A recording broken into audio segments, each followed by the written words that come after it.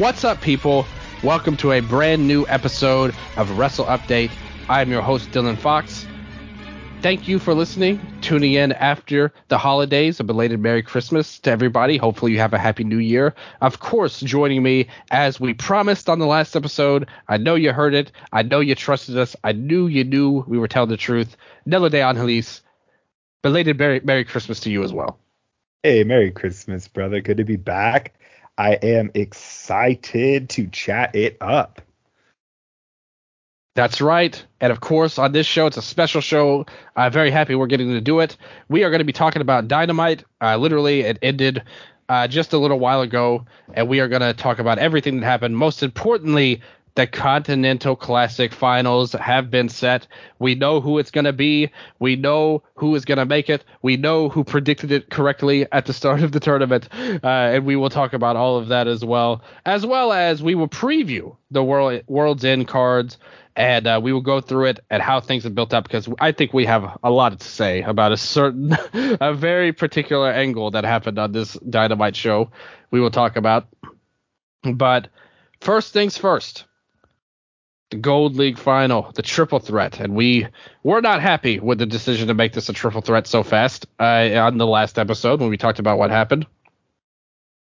But we still got it anyway.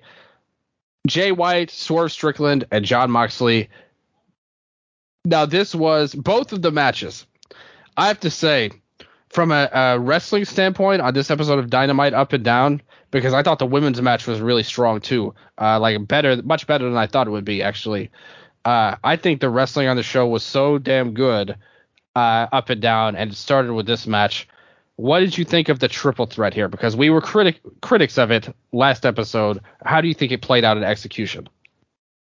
Dude, the amount of false finishes that got me in this, and, in a triple threat, I think one of the biggest things that can sort of expose like the sort of like general weaknesses that can come with a triple threat are the pin breakups, right? And I think sometimes too that has to do with the cameras. If you can see the guy running in, you're not going to have that tension. But at least from watching at home, like the first one that comes to mind is Mox's curb stomp on Swerve breaking up the pin after Jay's Blade Runner. Like, dude, just so many great false finishes, nonstop action. I like how they all brawled outside at first. We talked about Jay's performance this past weekend throughout the tournament, and I thought that this was definitely his best performance in the entire tournament. He played his role well. Like, I thought that they made it look like he took some really big moves and had some really impactful kickouts. There was a couple, like I said, the Blade Runner with him, and then so I thought he still didn't look too bad in defeat either. Overall, just a really, really solid triple threat. Whenever I think of triple threats, the one that always comes back to my mind, and do you like this one, is Lesnar, Cena, Rollins from the Rumble. Oh yeah, that was a very memorable match. Yeah, that was really good and well done. So that, because I think about, okay, a televised triple threat is going to be very different than like a U.S. independent triple threat, right? So, which is to say, just flips and stuff usually. But I thought that this was really up to that standard of the Royal Rumble triple threat, which to me is, like I said, it's kind of like that comparison that I have in my head. When it hits that level of greatness, I'm like, damn, dude, this reminds me of that. So yeah, I thought this was great. As much as I wasn't excited for the triple threat, and it's still, I do think it was weird to do is the tournament semifinal. Like, this absolutely delivered, and it was everything that a, block final should be. And they did let Jay, a lot of this match was him going outside and going for the chairs and utilizing them to the advantage, which they explained right away that there was not going to be any disqualifications in this match or anything like that. And I think it helped make that stuff work so much better than it did last week when he tried to use the chair and just made the referee look like a complete idiot. Here, it was mostly logical. Like, they explained there wouldn't be a DQ. This was a fight to the finish. And that let him play more of his heelish character, going for the chairs and everything. Moxley was great as this, like, really rugged and rough character, even though he's a babyface. There was the part at the end where he was biting his fingers afterwards. I thought that was a great spot for Moxley. And Swerve, just a complete dynamo in the ring. So fun to watch. Such a unique style, the way he moves around the ring. Yes, he is a high-speed wrestler, like a high-flying type of guy, but he's able to carry himself in such a unique way that I always appreciate what he brings to the table. This was almost an all-action match, too. It totally improved Jay White's game from the singles matches he had. Having the chaotic nature of this match really helped cut down on a lot of the downtime and the unimpressive stuff that he was doing in the earlier matches. We got to the meat of things. He really showed out and did a great job. So shout out to Jay White. After our criticism of him last week, he delivered in the semifinal. The other two we know are great already, and they had a really strong match here. So good stuff. Moxley got the win with the Death Rider on Jay. And this was 23 minutes, 10 seconds, it's listed as. So good stuff there. And I like the promo even afterwards. They were really in rush mode for this World's End show, too, on this show, where they were trying to build up multiple matches, like the Swerve and Keith Lee match. It was basically like, oh, I heard him call me out, so we got to fight now. And then they were like, hey, he left a contract for you to sign. And he was like, I hope he shows up on Saturday. So they were really in rush mode trying to make this work with the different matches and stuff here. That was one. The second semifinal match. Real quick, I was just going to say, I really liked that. I liked how, like, the highlight people, right? A lot of the times you can lose, like, it's like, oh, they had a great performance and now they're off TV for 3 months. So I was pretty happy with Andrade and sort of having those big singles matches on World's End, because I'm like, dude, we were talking this past week and like, oh yeah, you could run the Keith Lee feud for a couple months, and it's like, dude, we're getting right through it. This means that Swerve is, and again, this is me just totally fantasy booking, but freed up after this for a world title shot, right? Yep. So that's definitely my hope. I like that they're already moving to Andrade versus Miro. I hope they can absolutely end this god-awful thing that Andrade's been unfortunately plugged into. Yeah. I don't know. Like, I'm grateful that there seems to be a lot of focus on the follow-up right now for the more primary Continental Classic players. I agree completely. That's something we always have to be on the lookout for in AEW, where somebody could go in, have big performances, look great, and then disappear, and we don't see them again when we want to. And it looks like they're doing a better job of honing in. I think this Continental Classic has really impressed everybody. It's gotten the respect from Tony Khan and everybody booking the show that, hey, we need to not let it be like it was with the other times. This tournament was special. We need to follow up with these guys because a lot of people showed out and deserve that kind of spotlight. And I'm happy to see them follow through with that for sure. So totally agree with you on that one. And as far as the Blue League block, it came down to Jon Moxley versus Bryan Danielson. And I thought this was a hell of a match, to be honest with you, as you would expect, as I think we all knew it would be, pretty much. Now, when you see this match, they told the story. They had a great video of, like, Bryan saying how much Kingston's a bum, and that caught on with the fans because a lot of the fans were behind Eddie in the match, but then it would be like, let's go, Eddie. He's a bum. He's a bum. Yeah. Dude, that's when you've made it, when both when the opposing chants are purely about you. Yeah. And against Bryan Danielson as your opponent. Yeah. So this was a hell of a match. And there was so much hard-hitting stuff. Kingston's chops were just phenomenal. I was watching it with Ken, my great-grandpa, and he was just psyched beyond belief about this match. When he hit him with the back fist at the end, he went, ooh, like when that happened. It was a great moment. They were having hard-hitting stuff back and forth. Bryan looked like he had it. He hit the Busaiku knee at one point, was kicking him around, taunting him. Hit the stomps to the head, was so violent. This was all a straightforward type of match, kind of the opposite of the earlier match, too. I liked how both semifinals were different in execution, where one was so chaotic in nature with so much stuff going on and the chairs and all that. This match was really, two hard-hitting guys doing a match until one guy couldn't make it anymore. They had the spot where they teased Eddie was knocked out after the stomps, and he was laying there, and Brian stood back looking at him, and then suddenly he just raised his hand to give him the middle finger there. And then in the end, though, Eddie hit him with the back fist, as I said. Ken went crazy watching it. Hit him with the powerbomb, the Kawada-style powerbomb, stacked him up, got the win. This was another great match. Again, over 20 minutes for this. They gave both matches great time. We mentioned before how we really wanted this to be a lengthy match between the two, and they delivered. It wasn't quite any kind of draw or anything like that, but still, they got the win there, and I thought it was a great match. What about you? Amazing. Again, like, I thought this was the better of the block finals, but at that point, you're like comparing 4-star plus matches to each other, which is like, hey, we won regardless. This felt like the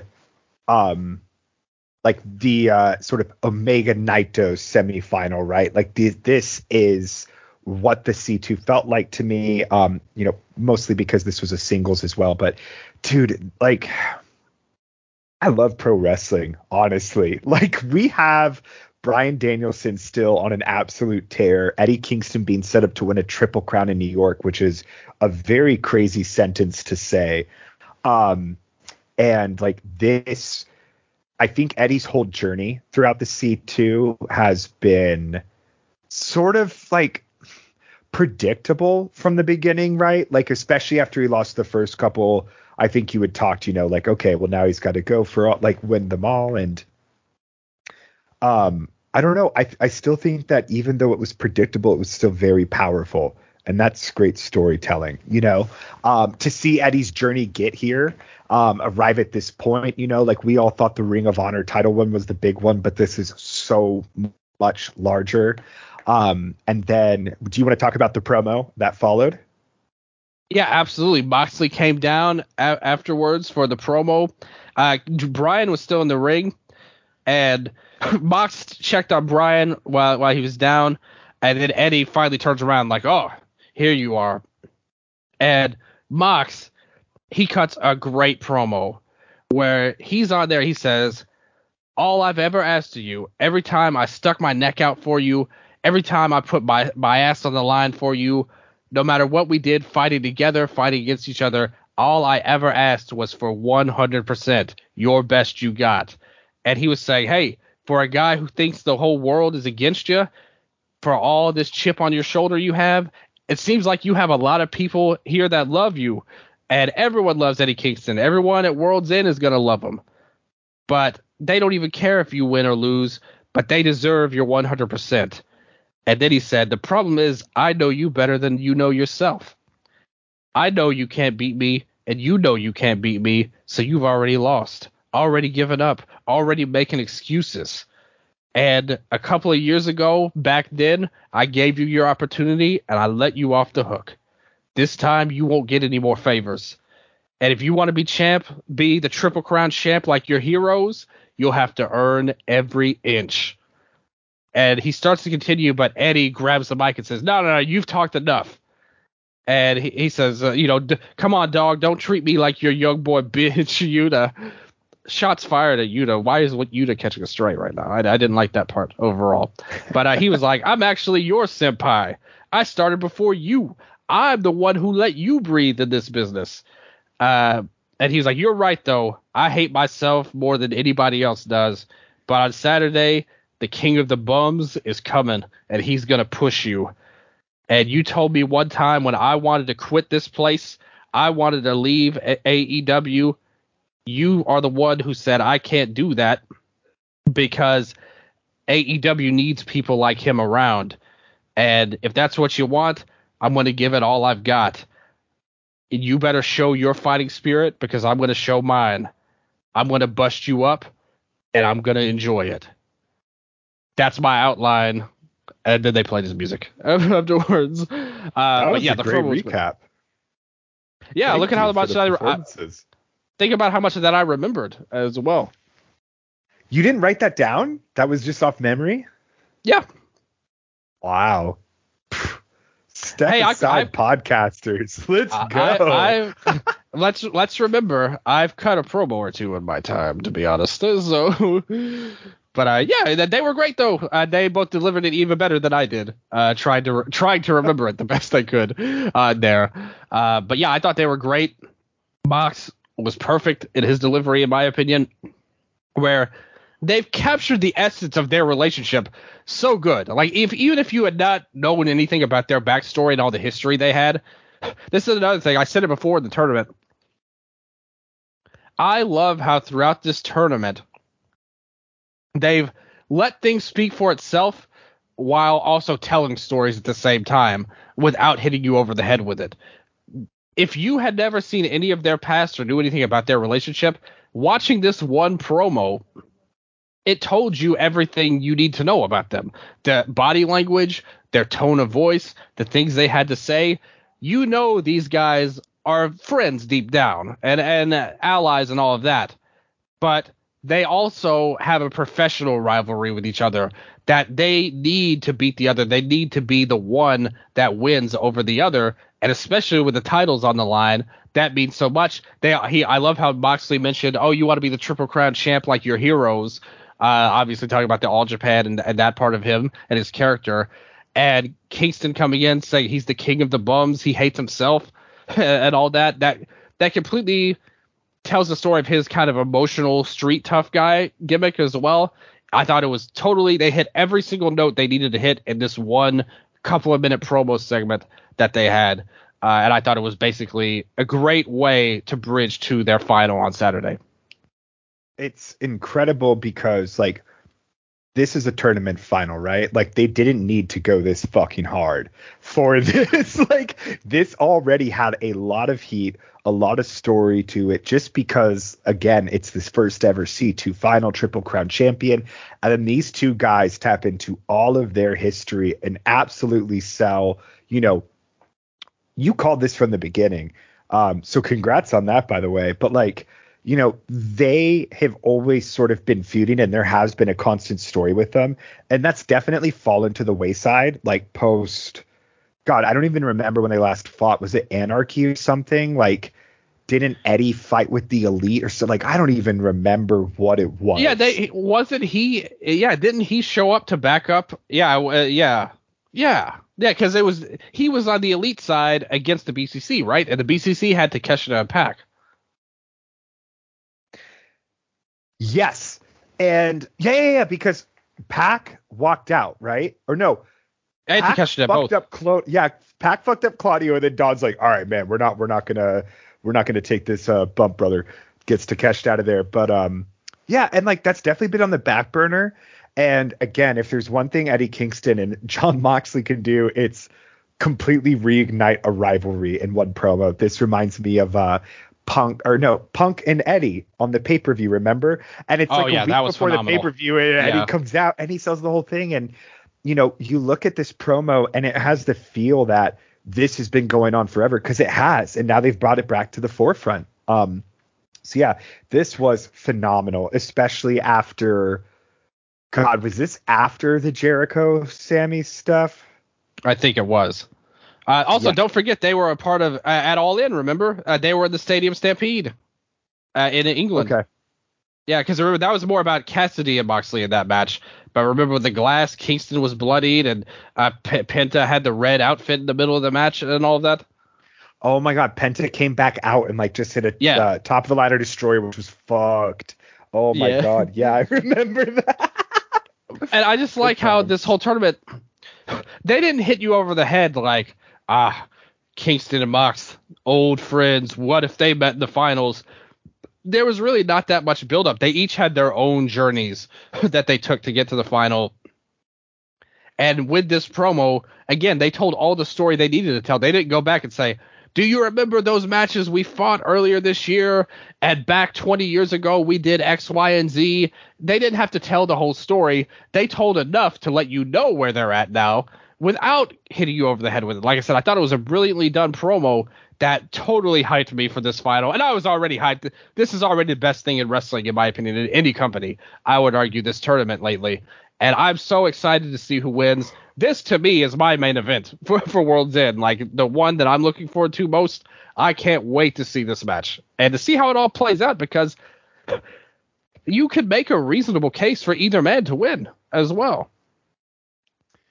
And it's going to be funny because with Eddie Kingston and MJF both being like the, hometown heroes, I feel like Eddie's going to get a bigger response. I don't know. But again, dude, I feel like the majority of audiences fucking love MJF still. So maybe we are the smaller voice. But I mean, dude, this is tailor made for Eddie, man. I'm hyped as hell.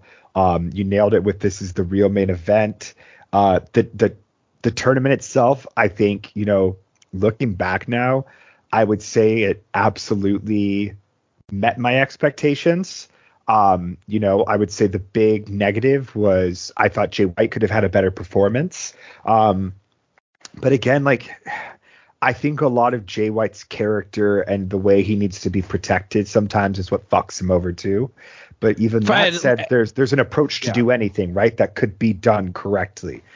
So that's not just some safeguard or whatever. But and for the worst guy in the tournament, we could live with that. Like, it's not like it's a Chase Owens or something in New Japan. we are blessed with this 3-star king. So, but yeah, like I cannot wait for this to come back. Like I said, the next thing I want to see is, I would love to see a women's round robin tournament. Absolutely. I think that absolutely needs to happen. And that's, again, like, you see how easy it is to book this and how well it plays on TV and how, like, the consistency and just the structure really complements the television. I think that's definitely the next step. And personally, I would love to see this. I would personally love to see the field expand next year to 10. Yeah. And I think that you could run this from, you could run this October to December. And again, like I think we talked about on this weekend as well, but really using Rampage as a platform during tournament season for some, if you have more people, right, and you want to do like a Jay Lethal, Mark Briscoe Rampage main event, so they can get more time, right, as well, and really have a more spotlight. I would love that stuff. So what would you like to see? What would you have changed? What are your overall thoughts on the C2? Oh, I love the tournament. I think it was greatly enhanced by not just the wrestling itself, but a lot of the decisions they made in the storytelling. Because when you think about it,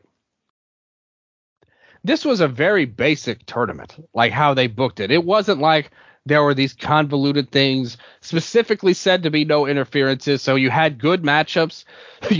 Even the worst matches, again, if you point to whatever the worst match of this tournament is, probably that Jay versus Jay match because of the crowd. But even that wasn't like some terrible match that we hated. It was just bad because of the crowd and because they weren't doing anything that interesting. But besides that, pretty much every match at least bottomed out and at least solid, like okay, acceptable wrestling. And then you had some matches like Claudio and Bryan, and these two matches for the semifinals that were really great. Definitely over 4 stars. A lot of guys got their own stories. A lot of guys have great things coming out of it.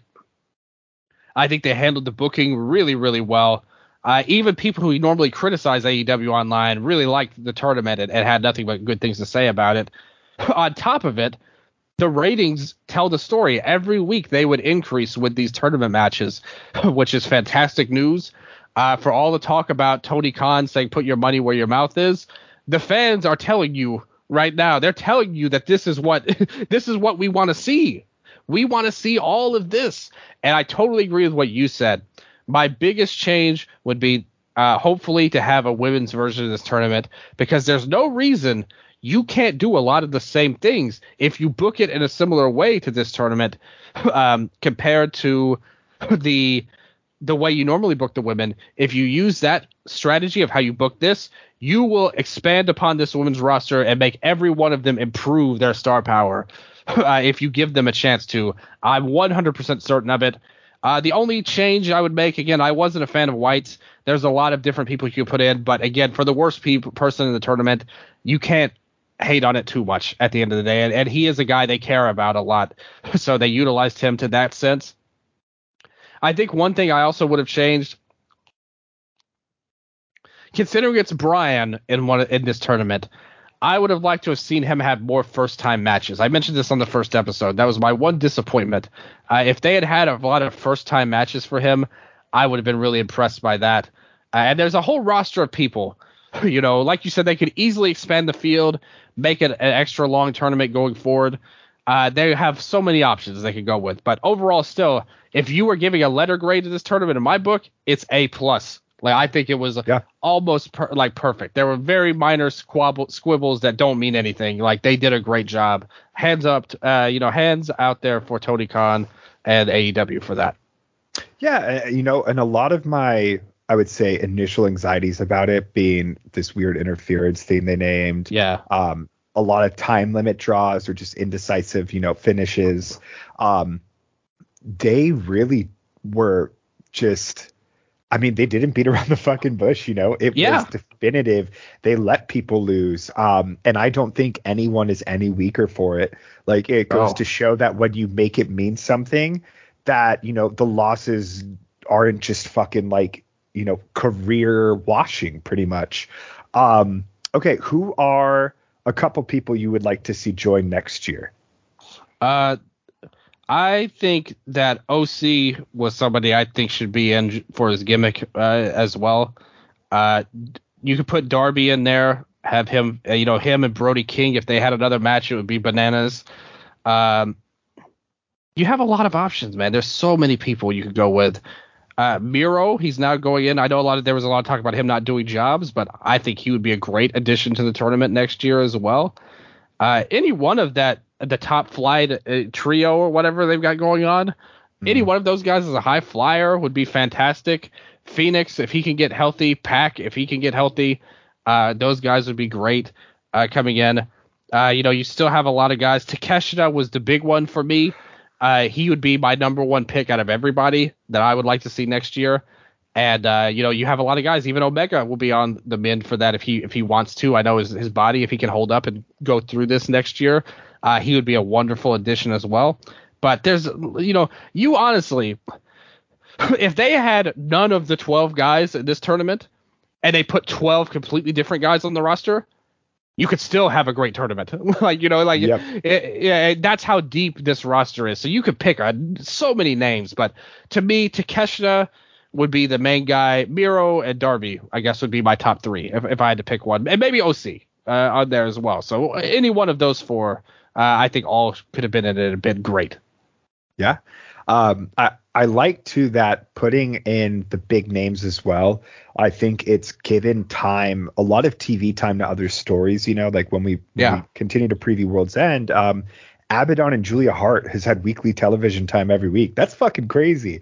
To have that much visibility and time given to a feud with, two talents who necessarily weren't given a lot of time before, or Abaddon, who wasn't even on TV to begin with. So, Starks, Takeshita, OC. I would honestly love to see a Christian or a Copeland, one of those older heads. Oh, yeah. That would be good, too. Yeah, Christian would be awesome in this tournament. I think you could throw in, Roddy. You could put in the another Jay Lethal type you could do is a Matt Sydal. They're stacked with the roster, and that's why I really hope to see them. Like we said, and hopefully the quality of the C2 forces the sort of prestige and quality of the Owen Hart tournament to rise up too, because there's. Every great company, every company, if they're able to pull off like a great, I always go to the Royal Road and the Champion Carnival, right? Those are typically very good. And I think if AEW can really make the Owen Hart Cup feel like a Royal Road as opposed to just, this is who's winning it this year. Like, who won it this year? Was it Joe? I don't fucking remember. Yeah. I know Adam Cole. Yeah, he won the first one. Oh, Starks. And then he Starks won, right? And then he disrespected fucking Liger. Yeah, that's right. Yeah. That was a really cool angle. Yeah, wow. Yeah. Well, it shows you. Listen, if we're sitting here in June, and Willow. Sorry. Yeah, no, that's right. Yeah, Willow won the women's version too. But if we're sitting here in June and they screw up again and do it like they did this year with the Owen Hart tournament, then they are going to get criticized by me very heavily because the Continental Classic showed us.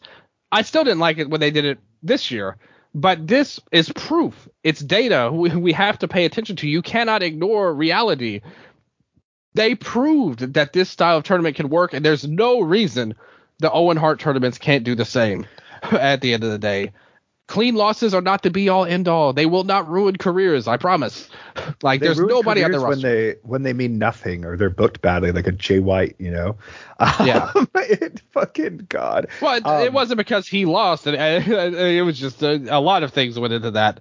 Yeah. But Jay White's one of the best wrestlers I've ever wrestled in the ring, and I beat him on one leg. So, well, that wasn't even anything to talk about, thankfully. But we will get into all of that as well as we preview. Quick pitch for you for Owen Hart Cup, making that into more of a Young Lions tournament, right? You have your Takeshita, Fletcher, Hobbs, fucking Action Andretti, the Martin brothers, right?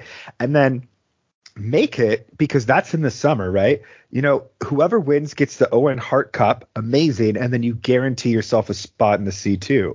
I think that could be really cool. And then you sort of, someone like a Garcia going into the C2 with also that, heat or something like that. Just any rookie young lion guy. I would love for there to almost be that sort of division between the two things. I don't know. And Owen, to me, I'll always remember him as just that, one of the best fucking young wrestlers of his generation. Owen Hart was my favorite wrestler, my idol in wrestling. So I have a ton of respect. I was so hyped when they did the tournament. That all went away when Adam Cole won the first one, to be honest. But still, never mind that. Owen was a legend, and like you said, the idea of making this like a rookies tournament, and also I love the idea of winning it. And that almost ups the prestige of the Continental Classic, because now you've made just getting into the tournament an achievement in and of itself, regardless of wins and losses. If you just get in the Continental Classic, you've done something. And I think that's a great idea. I would love to see that. And hopefully it would open, they wouldn't be so stingy. They'd be more free to do that. Anybody under 25 is in the Owen Hart Cup, the Owen Hart Invitational. And I would like to see that. I think it's a great idea. Hell yeah. Let's talk about World's End here. We have a pay-per-view we're going to preview here. A lot of stuff happened, and we'll get into what we've been, and I'll try to briefly recapture how we got to where we got for the show. As I said, they kind of rushed through some matches here, but to a good degree, it's fine. The first case, the 20-man Battle Royal for a future AEW TNT title match against Christian. So 20 people. Who's getting Christian's title shot here? Who's your pick? Christian and Adam Copeland is like if QT beat Cody when they feuded. And now he's just like, I'm having sex with my wife. I'm the cool bad guy. It's sort of that energy. Dude, this thing is so ridiculous and over the top. And honestly, I'm all here for it. The Christian promo with Shayna Wayne, I think I'm also biased towards this because Defy was my old, local wrestling promotion. Yeah. So I've seen Nick wrestle for years now. And at every single fucking show, for anyone that goes to Defy, you always know his mom is standing right on the corner of the stage. And she always films his matches, man. And to see her incorporated in this way in his career, because it really feels like, Nick and like how much his mom helped him or whatever. It's just so silly and fucking ridiculous and cool to see. Like Christian's in the ring talking about like, yeah, I had sex with Shayna Wayne, and Nick's like smiling like, yeah. Like it's just, I don't know. Yeah, good job, bro. Um, yeah, he's like, all right, man, congrats. Yeah. The whole shit too, where Christian's like the waitress thing, it's all so just ruthless and brutal. Again, like I think he's very good at doing the things that MJF typically attempts. I'm a huge Christian mark. Absolutely. I would say, like, this feels like a very AEW match. I can't remember what pay-per-view it was, but God, it was the one with Cole versus Jericho, right? The no DQ or something. Oh yeah. And like every match on that show was so gimmicky like that. I think we talked about where it felt like an Extreme Rules thing. I love that this seems to be the only one of those types of matches for now, right? Yeah. And I think that they're going to do really great with it. The last DQ, like I think Christian really thrives more in gimmick matches. I think about that the Crazy Trios match he had with Jungle Boy and Jurassic Express against the Bucks and Cole, the casket match. So I'm really excited to see what they pull out. My only hope is that it goes under 20 minutes, and I'm going to call a Christian win here, just because I think that Copeland can go do other stuff, but I think Christian is really running with this TNT title right now. So what about you? Yeah, so on Dynamite, their angle was Lexi Nair was backstage. They had Christian and Shayna Wade sitting down with each other.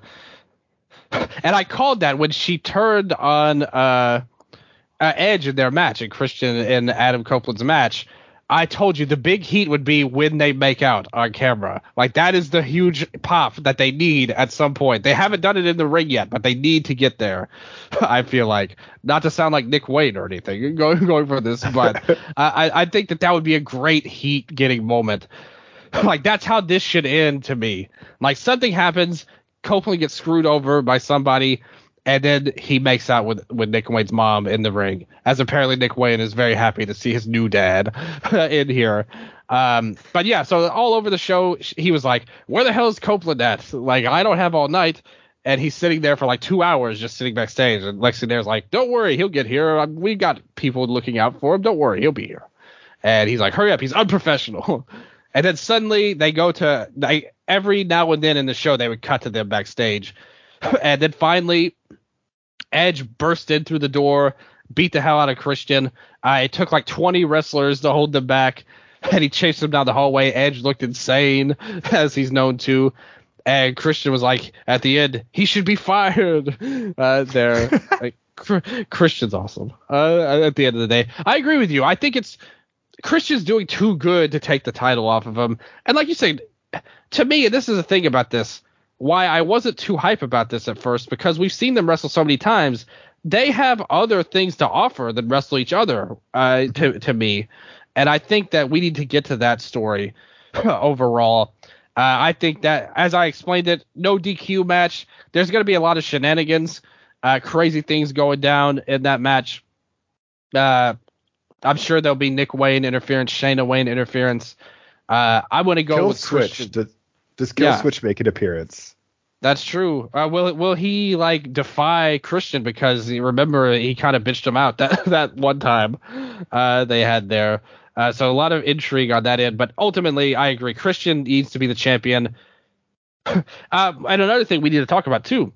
What about the Battle Royal, the 20-man Battle Royal for the number one contender spot? Because I think that'll tell us a lot. That should be the first match on the show, according to the card. Whoever wins that could tell us if it's a babyface. I think Killswitch winning the Battle Royal would actually be an interesting swerve on it. Like, and you could be something where maybe Christian tells him, like, you have to lay down for me, and you have to do that, and they kind of make something out of that. I think that would be an interesting storyline perspective.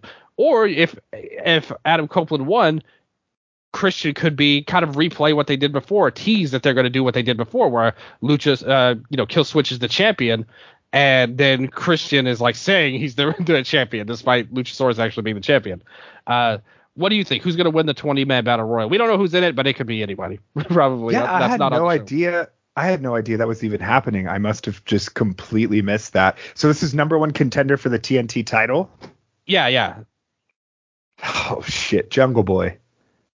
He makes his big return, not as the devil, but going for the TNT title.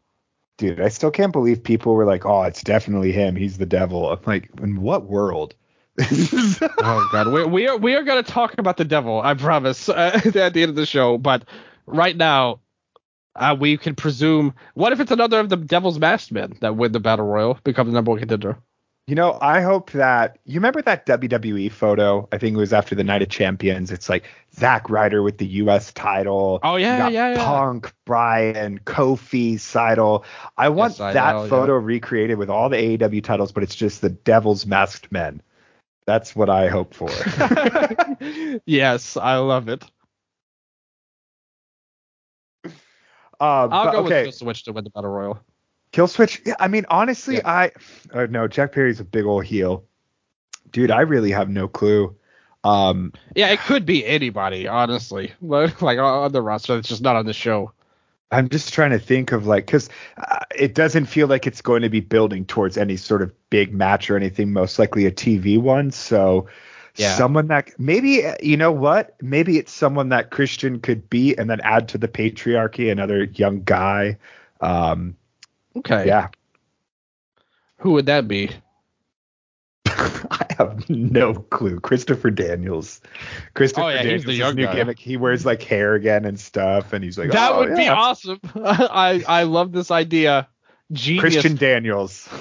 Yes, Christian Daniels. Absolutely.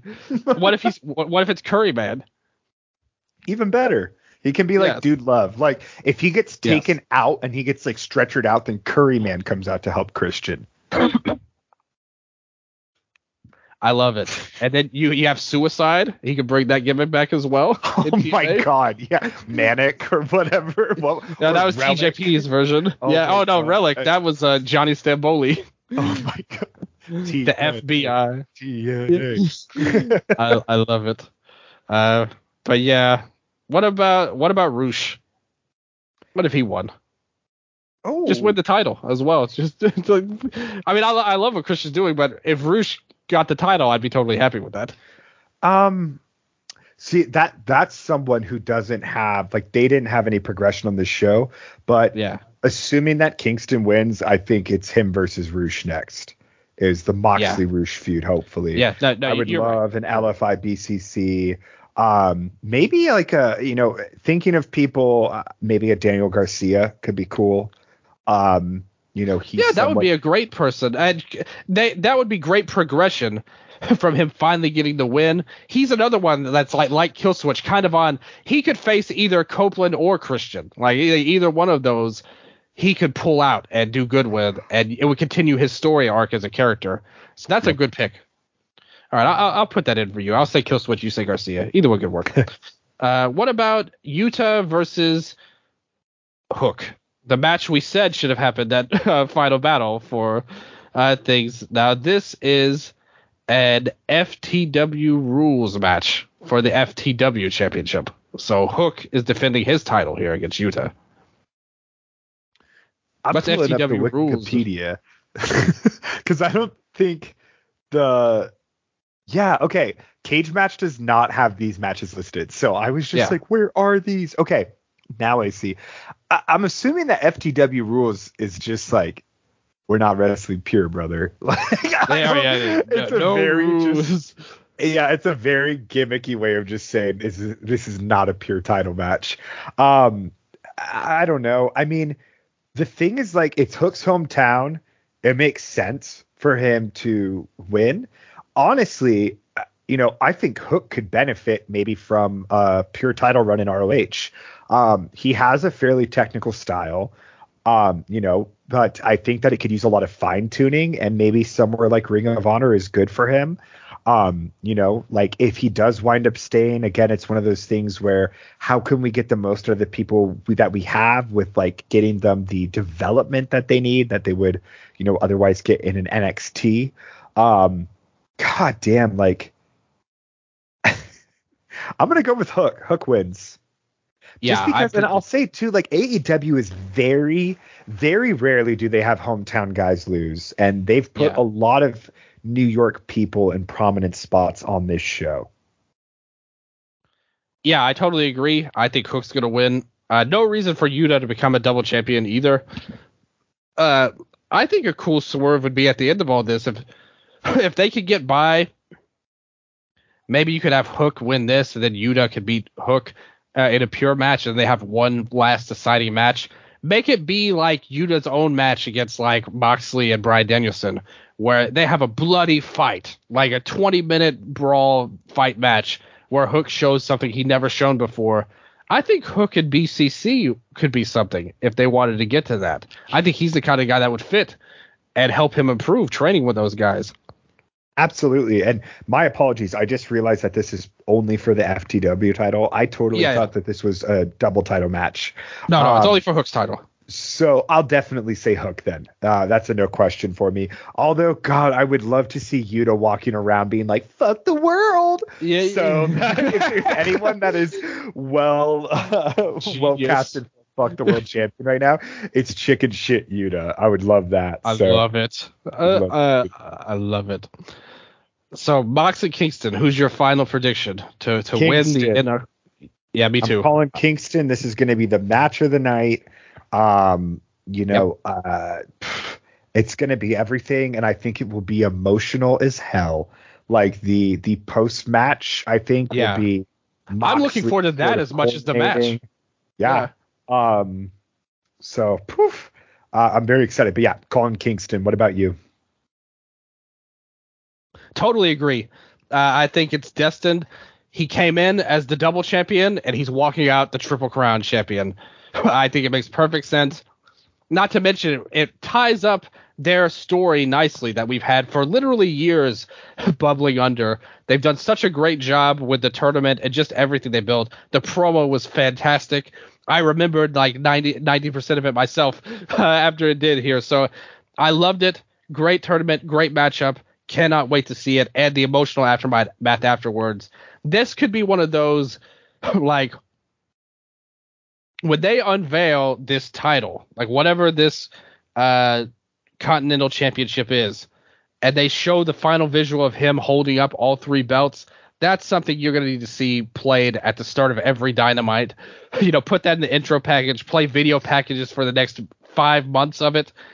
Like, make it feel like a huge moment in AEW history that these two guys, longtime friends, first ever Continental Classic winner, this means something, and this is going to be the thing to stick around and stay for years to come. So yeah, going with Kingston as well.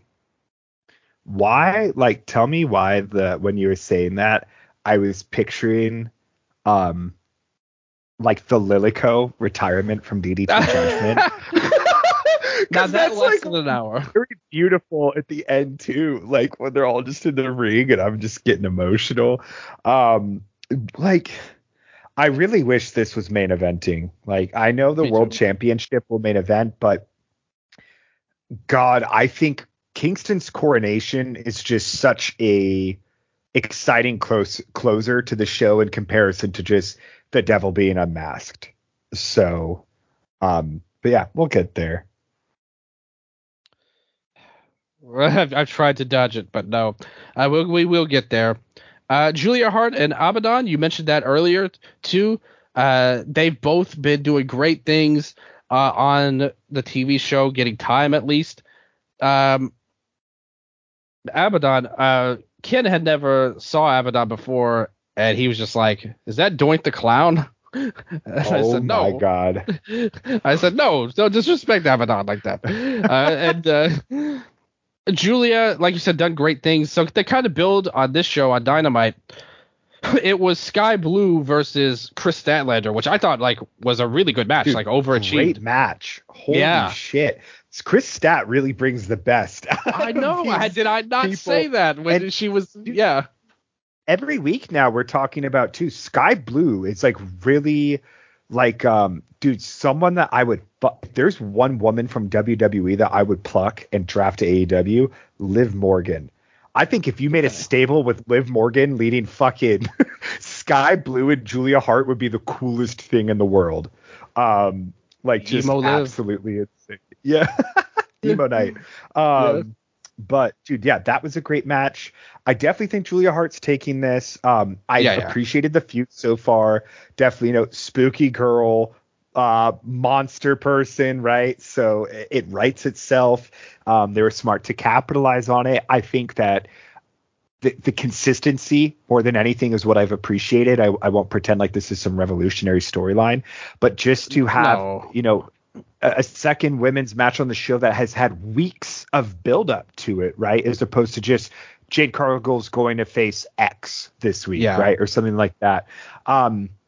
Definitely think Julia is winning this. The Sky Blue stat match ended with Julia interfering, which got Sky Blue to win. So I could definitely see them running back Stat versus Julia again as well. Oh, I'm all for it. Stat was awesome in that match.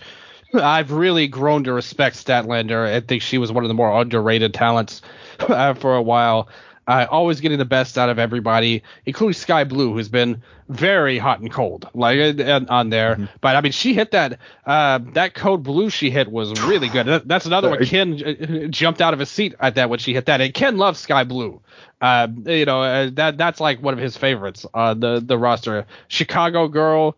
Looks great, does cool shit. Like, what's not to like about Sky Blue overall, if you're from Chicago, especially, I would say. But yeah, and then obviously Willow ran out at the end. They had Stokely Hathaway on commentary for that he's doing the deal with Stat, trying to recruit her. He was saying some really goofy stuff on commentary about his friend or whatever that worked at AutoZone. He was talking. It was really stupid, to be honest. But Willow ran out to make the save, and like her and Stat continue to be. Statlander still doing the Ben Stiller gimmick with the dodgeball attire that she brought out here too. So everything about her is awesome. And then at the end, basically, like, Willow ran in for the save, Sky Blue and Julia backed away, and then suddenly Abaddon's music hit, and Abaddon was just standing on the stage looking monster-y, I guess. The match itself, I don't think either of these two are exactly, Kobashi in the ring, to say the least. But interesting characters, cool looks, something unique. I don't think this should go that long, to be honest, on this long-looking show. I think get in, get out, do some basic stuff. You could do the character spots with both. And I think I agree with you. Julia keeps the title here, and maybe you'll transition back to Stat and Julia in a singles match next time, which could be good. But it's a chance and they're at least giving them a chance, at the end of the day. Show something, and maybe Abaddon can impress. I also think Thunder Rosa could be somebody that they could put in now that she's back as well. Definitely. And, this is going to be a massive test for Julia. Yep. She really that match with Stat is what really elevated her. Then they had the triple threat. So now that this is like her first real, I thought her matches against she had one against Emmy, which I thought was really good. And I want to say there was one more, which I can't remember. But I'm hoping for a really good match. This is, with everything that's on this card, I would say that this is up there in terms of my excitement. So. We also have the other women's title, the AEW women's title match. Timeless Toni Storm defending against Riho. And basically how this match was built up on Dynamite was they had this interview segment with Mariah May. Personally, I think Mariah May's theme music, not a banger. Right now, I think she needs a little upgrade in the theme music department. Get on that Sky Blue level where they gave her the new music. She upped her game. Mariah May, tremendous talent, by the way. She cut a promo basically saying her first match will be at the start of the new year, the first Dynamite. And then Riho came out and chased her down to the ring. So continuing to prove that Riho is indeed the Brock Lesnar of AEW even now, as Mariah May literally ran away to the ring to get away from Riho as she walked calmly towards her. So Riho came in, and then Toni Storm ran out and tried to hit her with a belt, but Riho dodged it, set her up for the 619, but Luther got her out, but then Riho climbed up to the top, hit a big dive on Toni and Luther, and then held up the title. Basic build-up. it's not like we had any intricate promos, but Tony's gotten a lot of TV time, which also means Riho's got a couple of matches to kind of reintegrate her with the AEW crowd. I think it's been, not exactly award-winning TV, but basic, pretty well done, and the match could be good. I'm not totally sold on Toni Storm as a character in the ring. I like what she's done on commentary, and I like the intrigue of her deal with Mariah May. But this match, I think Riho is going to have to hit that next gear to make this something really good. But still, there's potential with this. I think Toni will win. Unfortunately for Riho, I just don't think she has a chance to dethrone Timeless Toni right now, because I don't think they would want to take the belt off of her so soon. What do you think? Yeah, I think Tony's winning this as well. Right now, it feels like the trajectory is definitely going to climax with like a Tony Mariah feud at some point, which isn't to say Mariah will be the next champion, but that sort of seems like an end goal right now. I'm really happy for Riho being back and having this spotlight. Totally agree again on this not being promo heavy feud. It seems like they've sort of tapped into the strengths of these two currently, where, getting Riho reintegrated back into the ring. She's definitely one of the better wrestlers in the company. And then Tony on commentary is just always a shitload of fun for me.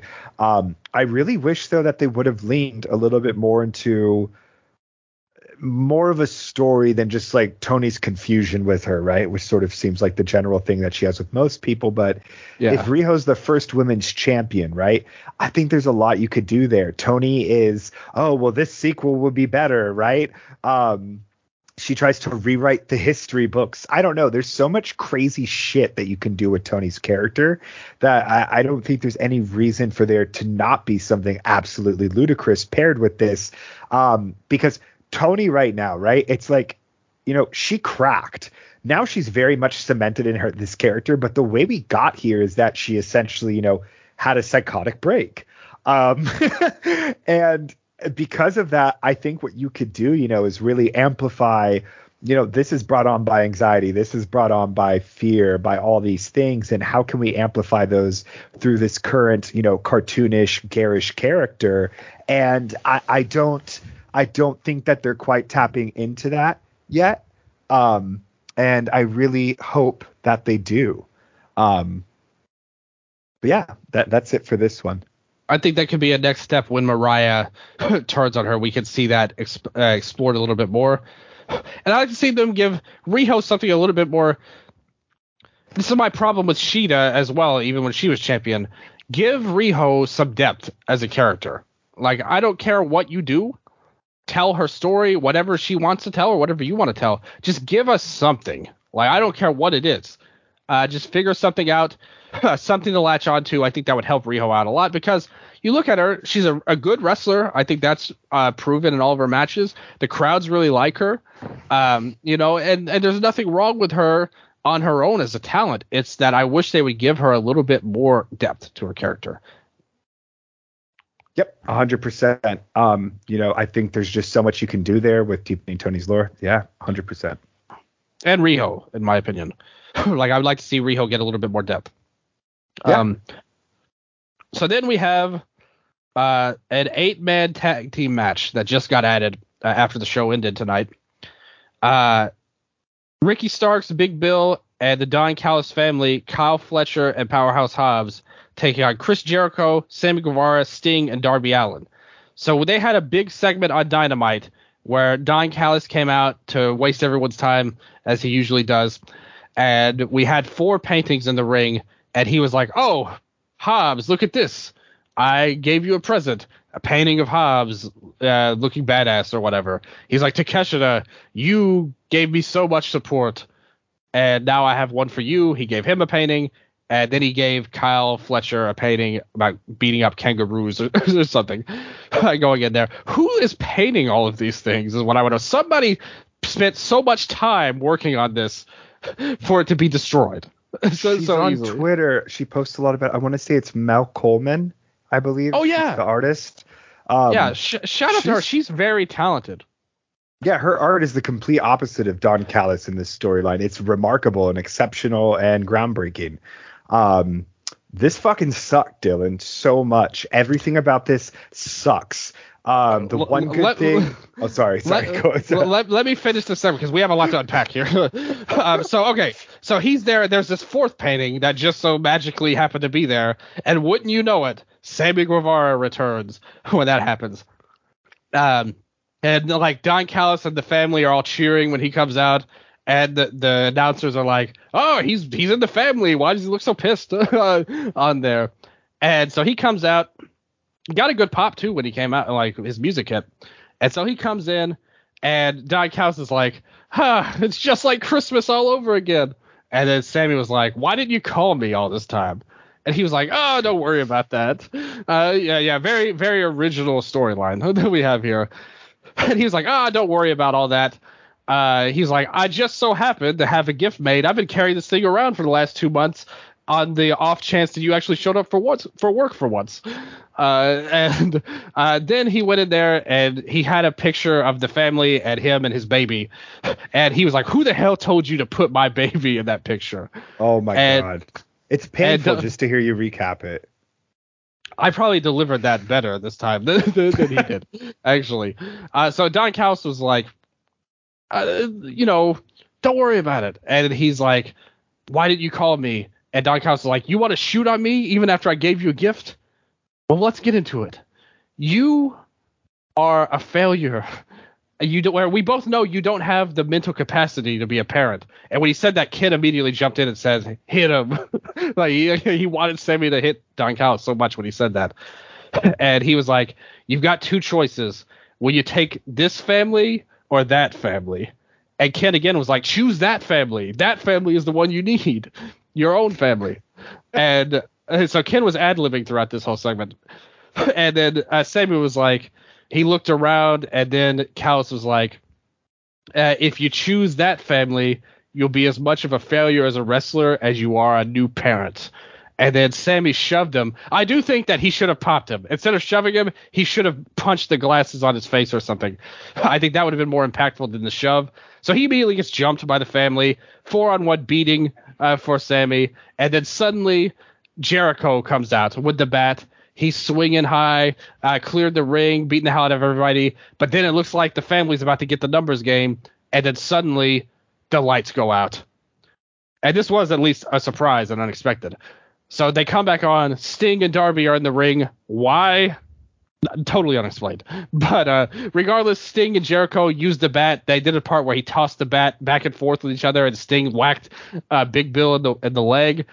They clean house. Darby, Sammy, Jericho, and Sting all stand tall. And so now Sammy's back to a babyface. Why did they turn him in the first place? Dude. Why? Like, I'm not a Sammy Guevara fan, but this poor fucking kid, dude, is like surgically attached to Chris Jericho, or Chris Jericho is like a wart on his back.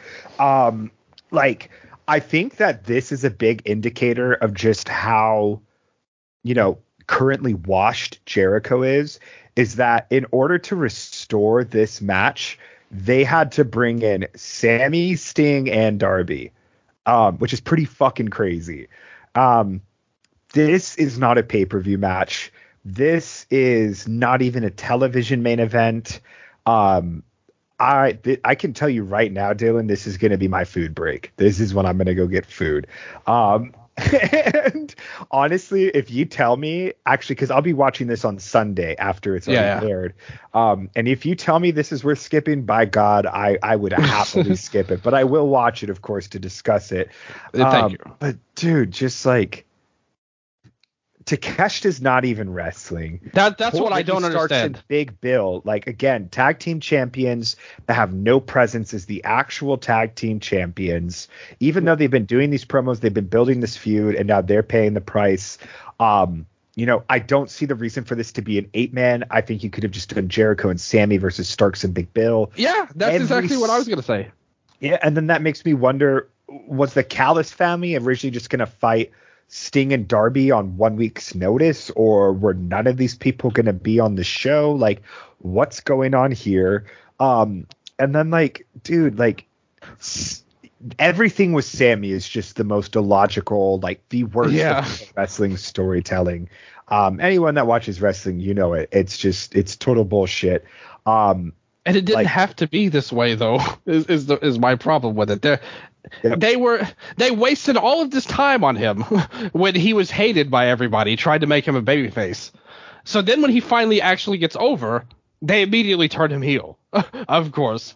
And now you have a built storyline, new child. Everybody can relate to that, regardless of what you think about Sammy. Everyone will not hate on a baby at the end of the day, or a new father. You have a little bit of cachet to try to redeem yourself. And instead, he is also attached to Jericho, but also everyone is attached to the Don Callis family and surgically attached and cannot ever escape, no matter who it is. What is the point of this at all? And why didn't they just do the tag title match that they had already set up? Golden Jets. Okay, Omega's out. Sammy comes to his aid. It makes perfect sense. Why did we need to involve the Don Callis family at all? Or if anything, you could have had Sammy save Jericho at some point.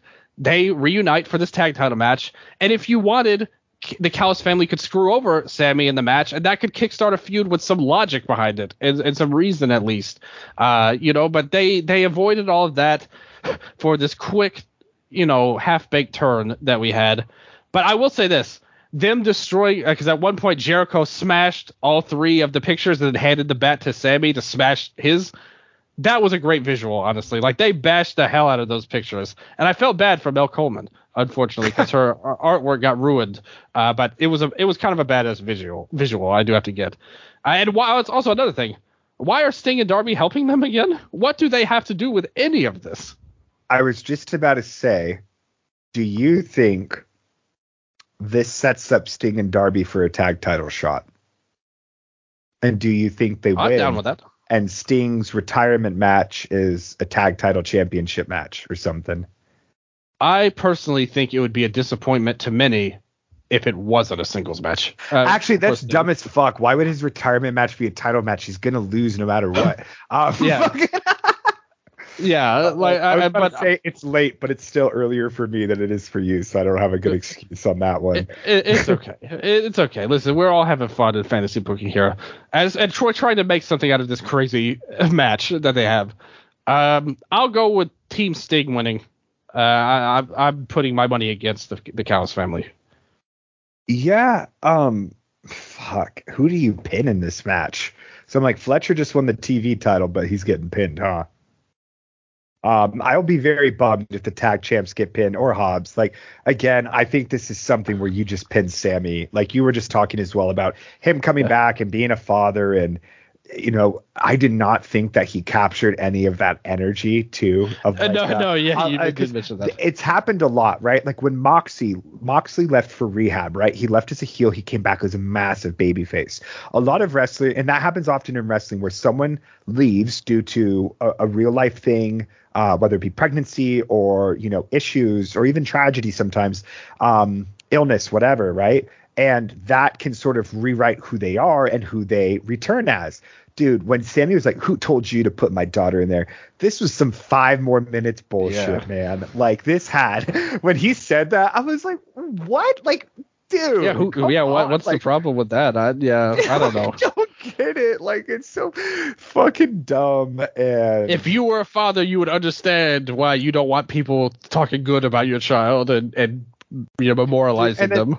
I will say too, like, everything between Don and Sammy felt like they were getting in 3 months of a story in 30 seconds. Totally agree. All right, let's cut to it then. You can't be a father. And it's like, what? Where did that come from? And on top of it, he was constantly saying like, like you finally showed up to work for once. And it's like, you ruined this family because you got injured with your damn concussion. You wasted all of our time having a child. You should have been with us this whole time. And like you said, it was a totally 180 turn. and like you said, this could have been explained in months, and instead it happened in a minute, pretty much. So yeah, bad stuff all around. I'm not as down on Sammy as some people. I know a lot of people don't like him, but I cannot approve of how this all went at the end of the day. I think Hobbs might take the fall. If we set Sammy back to square one as well, I don't know. Totally, he's going there's no growth in his character to go back to Jericho. No, and again, look at these pillars now. Like, I think Darby's been hurt. Like, that's why he hasn't been on. But, dude, Darby has very low profile. Sammy's been out. And even he returns and he's exactly where he was. He's farther back before when he left. Like, and then Jack's just fucking gone still. He's just in the ether. That turn was so stupid in hindsight. I said it when it happened, and I double believe it now. The turn on Jericho was totally stupid and unnecessary, in my opinion. It was made worse by a lot of other bad decisions. But anyway, you go with the Callis family, Pin Sammy. I'll go with Starks and. Or sorry, go ahead. Yeah, I'll go with Sammy pinning Hobbs. Goodbye. Get the return pop. Wow. I'm gonna go with Big Bill getting a pin. Okay.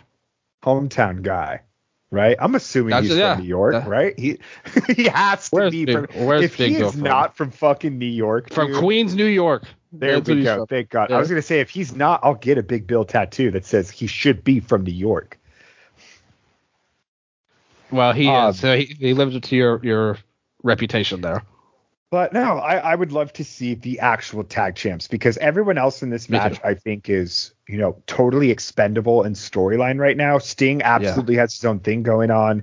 He's fucking Sting no matter what. But these are your actual tag champions. The other two guys are the two lower guys in the family outside of Takeshita and Ospreay. And then it's a washed Jericho and a fucking returning Sammy with nothing to do. So, let's go Starks and Bill. Big Billy Starks. I hope they win. They're good. I like them as a tag team. I didn't like that line from Jericho trying to seem clever, but I did like them as a tag team overall. Fucking Excalibur. Yeah, check out Ring of Honor Final Battle this Friday. And if you want to check it out, check out our review of Final Battle featuring Billy Starks in the main event versus Athena as well, in a very strong match as well. Great pay-per-view overall, which we get into there. Next match, Swerve Strickland versus Keith Lee. Again, they had the little promo after the triple threat, and they got the contract. This has been one of those that's been around forever, and they're finally doing the blow-off. I think we both think Swerve will win here, but maybe you'll surprise me. It's funny that Keith Lee went from being him to chasing him, right?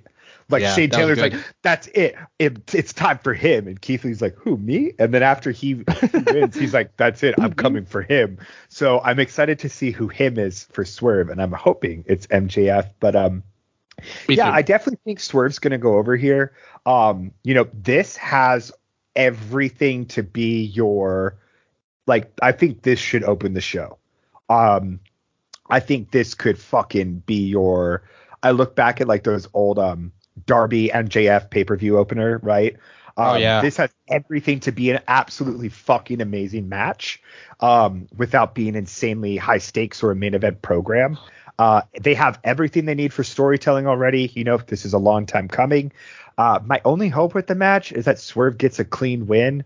I think that they've been doing a great job, especially in the C2 by establishing heels not needing interference wins, which is a pretty big, issue in AEW historically. I fucking love Prince Nana. I hope he's ringside whole time, but I just really hope Swerve gets a very emphatic and clean finish. If it's a dirty pin, then I imagine it's going to go forward. But I think that, Keith's obsession with this, losing can do a lot more for his character. And I think that we talk about how losses, don't ruin careers, but I'm like, dude, if you make Swerve lose right now, then you should be fired, right? Straight up like that. He needs to continue rising. He's your next world champion, in my opinion. I totally agree. I fully expect him to get a win. It wouldn't surprise me if they didn't have a handshake if they did this, and we don't see Swerve maybe go towards more babyface leading tactic after this. I think the fans are into him so much. He won so much respect through the tournament.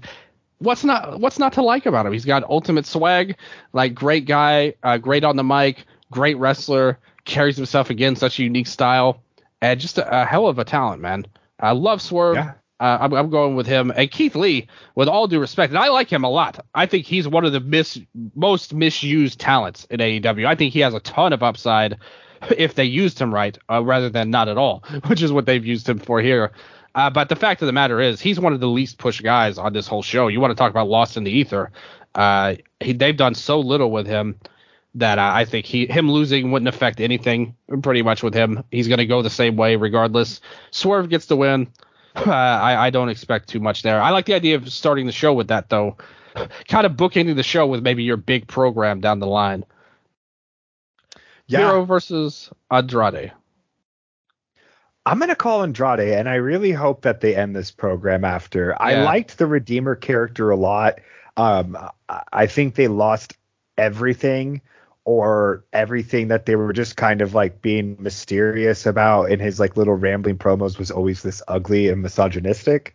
But dude, like this was bad. I like Miro in ring. Like Miro's he's one of those guys where it's like, why does he wrestle only once every 3 fucking months, right?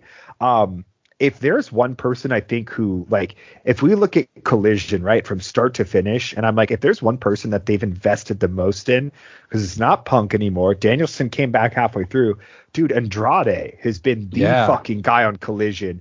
Never loses, very rarely. Seems like there has been a lot of genuine investment in him since he's come back.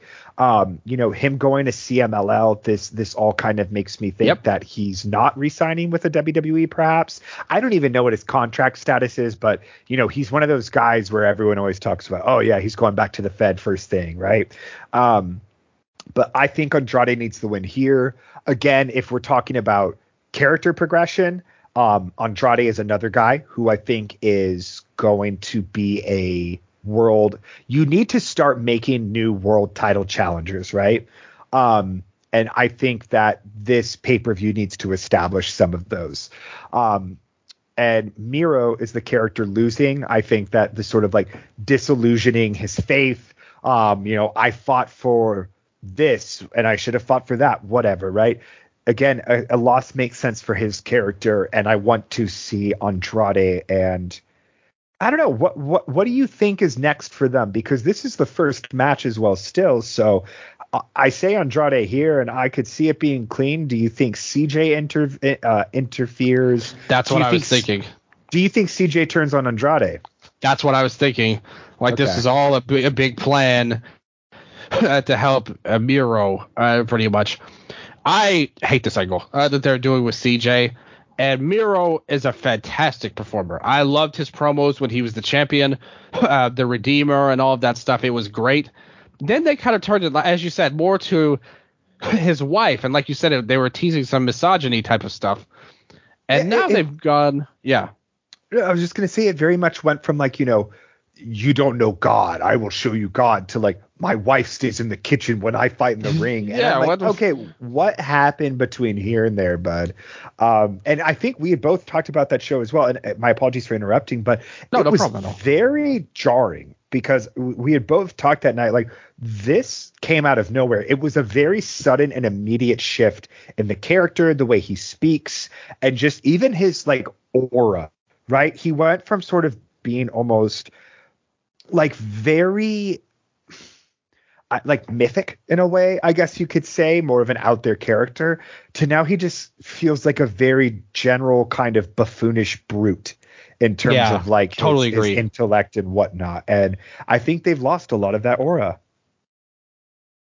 And especially with the character, like, the wife choosing another man over him, and he's jealous of it, and I don't know. Like, there's not a lot. That doesn't do a lot for me. Nothing about any of this does anything for me compared to where we were at with the Gods Champion deal, which was freaking awesome. Big step back. Love his work. I think he's a great wrestler. I think this is a sleeper match on the card. If they get time, I think they're going to deliver big. I fear that CJ will interfere, and it'll be a turn on Andrade to complete that. Maybe you could pull something. CJ managing her own faction, get Miro a buddy. You put Andrade, like LFI, pull something into there. I don't know, but I'll play it safe and go with Andrade as well here. Just make it straight up. Have whatever blow off with Miro and CJ you're going to do, but let Andrade get the win. He needs to continue his momentum from the tournament. Dude, yeah, and Oh my God, what was I just going to say? I completely forgot. So, oh, sorry. You are way more knowledgeable about Mexican wrestling than I am. Yeah, I know Andrade just returned to CMLL. If I'm not mistaken, there is a iteration of LIF and CMLL, right, with a different name. yeah. Do you So think? yeah, So my question is, obviously I would say the one thing I feel like that isn't really being touched on in the company right now is the Roosh Andrade relationship, especially because they yeah. were aligned originally, and then unfortunately, Sammy Guevara ran into Andrade's fist. And then that led to their dissolution. But could you see Andrade maybe bringing in other people? Do you see an LFI civil war? What do you see any sort of evolution of their relationship? What do you hope to see maybe in this sense between these two guys? For me, so like originally way back, like 10 years ago now, we got a group called Los Ingobernables that started in CMLL. And it was Roosh and Andrade, then known as La Sombra, and this other guy called La Mascara. He sucks. But they did the Ingobernables stuff. That branched off to Naito joining the group, who was Sombra's teammate in Japan. Naito came in on his Mexican excursion and joined it, then brought it to Japan and called it LIJ, which is, as we know, like he stole that from the original Ingobernables in Mexico. And that means like the ungovernables because they were trying to be like in Mexico, it's more defined. On TV, you don't really hear people say, oh, so and so's a baby face. And so it's a face versus heel matchup. They don't explicitly say that, even if we all know that. In Mexico, baby faces are called technicos and heels are called rudos. So the technicos and the rudos are always named. Like everyone knows who's a technico and a rudo. But the Arena Mexico crowd, it was kind of like in WWE where everybody was rejecting their product.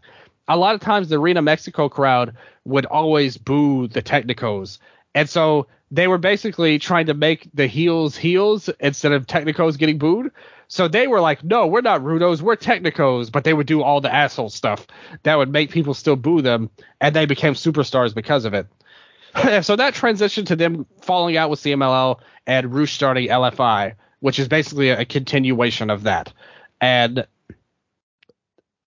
the guys you're talking about in Mexico now were called the Nuevos Ingobernables, which were like the new Ingobernables.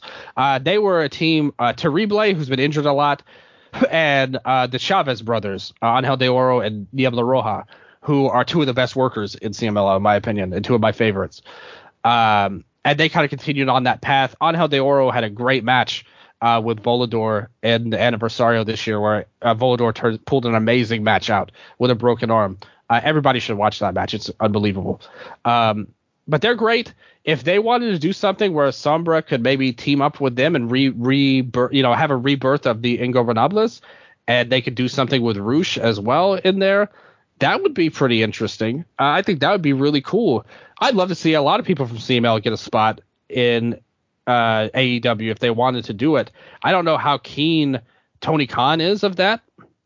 They've kind of kept CMLL at arm's length so far. Outside of the Mystico match on Rampage, they haven't really done a lot with the CMLL guys, so I don't know if that's a plan. When he came back, he hasn't teamed with the Nuevos Ingobernables, though. Andrade hasn't since he's back in CMLL. He did team with Angel de Oro once, but also Soberano Jr., who is a newly crowned Rudo. So they're kind of trying to fit Soberano, who also teamed with the Chavez brothers a lot because they're all from the same area. That happens a lot in Lucha.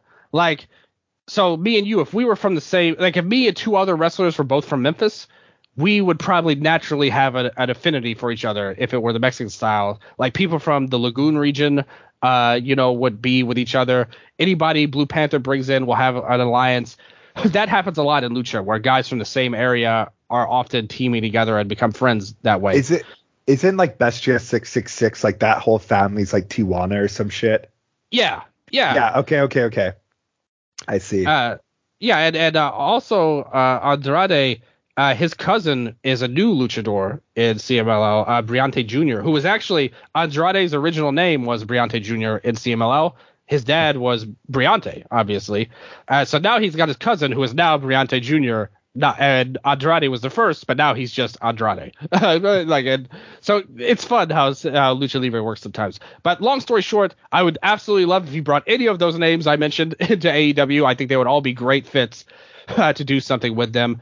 And if anything, just have Andrade and Rush kind of team up and pair off again and do some cool stuff. I think that would be great if they could do that. Even a feud, if you could have Rush lead his guys with LFI versus Andrade and like the Nuevos Ingobernables. You could even do something with Naito coming in, see whose side he's on. You could do a lot of interesting stuff if they wanted. Yeah, and dude, like, with Andrade as well, like I will never forget his match against Johnny Gargano. Like that was very one of the best. Formative for me, right? Like that was the match that I feel like really defined NXT as like, this is fucking something. And dude, he just turned 34 like last month. This guy is young. And he is only getting better and somehow bigger and somehow faster. It's scary. It's very scary. But like, dude, I really think that he hasn't even hit that level. Like, I think the surface that Swerve is scratching right now is like he's hitting his next evolution. And I don't think that we've seen Andrade start to scratch that surface yet in AEW, or even like I think what he did in NXT was that next evolution of him, and I don't think we've seen the Andrade post that yet. I think Swerve has absolutely refound himself and elevated himself in AEW now.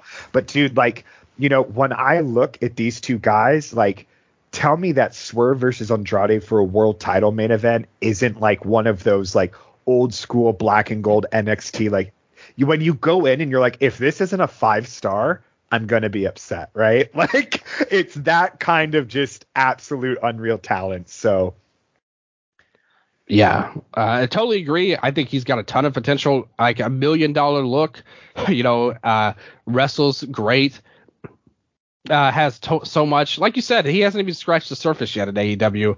If they could get by that to that level that he was at NXT with Zelina, I think they would be really off to the races with him. And they've shown in this tournament, he's really reestablished himself somewhat. He hasn't got to the heights Swerve has yet, but this was a great step forward for him. I think he's much better off since the tournament than before it, in my opinion. And hopefully he can win this match with Miro and take another step forward. So, the main event. Dylan's main event. MJF versus Samoa Joe for the AEW World Title. Let's talk about the angle they shot tonight. Originally, it was going to be MJF and Joe defending the Ring of Honor tag belts versus two guys, like two of the Putty Patrol members that the Devil has. So they come out. First of all, even Ken was like, "What the fuck? This match is starting at 9:00."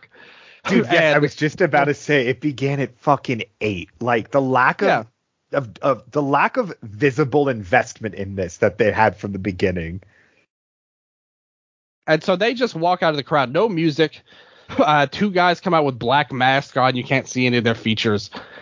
And then MJF comes out, they play Joe's music, and MJF's like, "All right," and they're like, "We're waiting the appearance of Samoa Joe now." And they cut to the back, and he's like, "Ah, my leg." And so he's hurt. He's been attacked too. And MJF's like, "Screw it. I'll do the match myself." So he runs in. He beats up the two geeks. Tries to pull out the mask. At one point, he takes one outside, but then a third goon comes in from under the ring and blasts him with an umbrella or a stick or something. Hits him with that. And Tony Schiavone says, "Where did he come from?" And Ken got really mad at this. He was like, "Are you fucking serious? He came from right under the ring. We saw it." It was very funny to me. Excalibur sees him hit him, but then just completely oh my god. Great point, Ken. Thank you. Yes. So they roll him back in, and as you mentioned to me on text message, they totally blow the finish, where he goes for the roll-up, tries like hell to put his feet on the ropes, but fails 3 times in a row. The other Devil's trying to put his fucking feet up there, too. Like, it wasn't just one guy biffing it, dude. It was both of them. Just... Yeah, you're right. Both of them screwed up the most basic heel spot, and they still screwed it up. What the? Like this Ugh, this stuff, this stupid shit that they're feeding us after a wonderful show. My message I have on draft, I didn't send it, but I put I hate AEW on there after a great show otherwise. But this was so dumb, and it got even worse somehow. So they are now, Masked Goon A and B are now the Ring of Honor Tag Champions, and I'm sure they will. I'm sure they will represent Ring of Honor to the fullest. Did you hear Justin Roberts?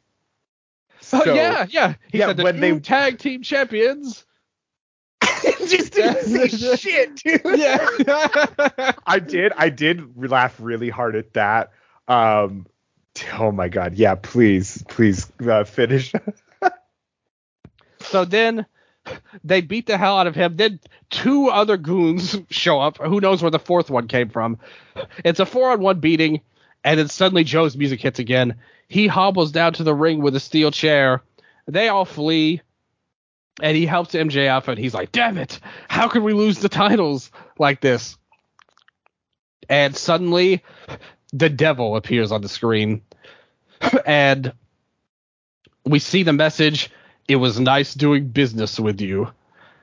And then suddenly, Joe, much like Seth Rollins with the Shield, smashes the chair onto MJF, smashes him again with the chair, beats the hell out of him, hits the muscle buster, and poses with the title.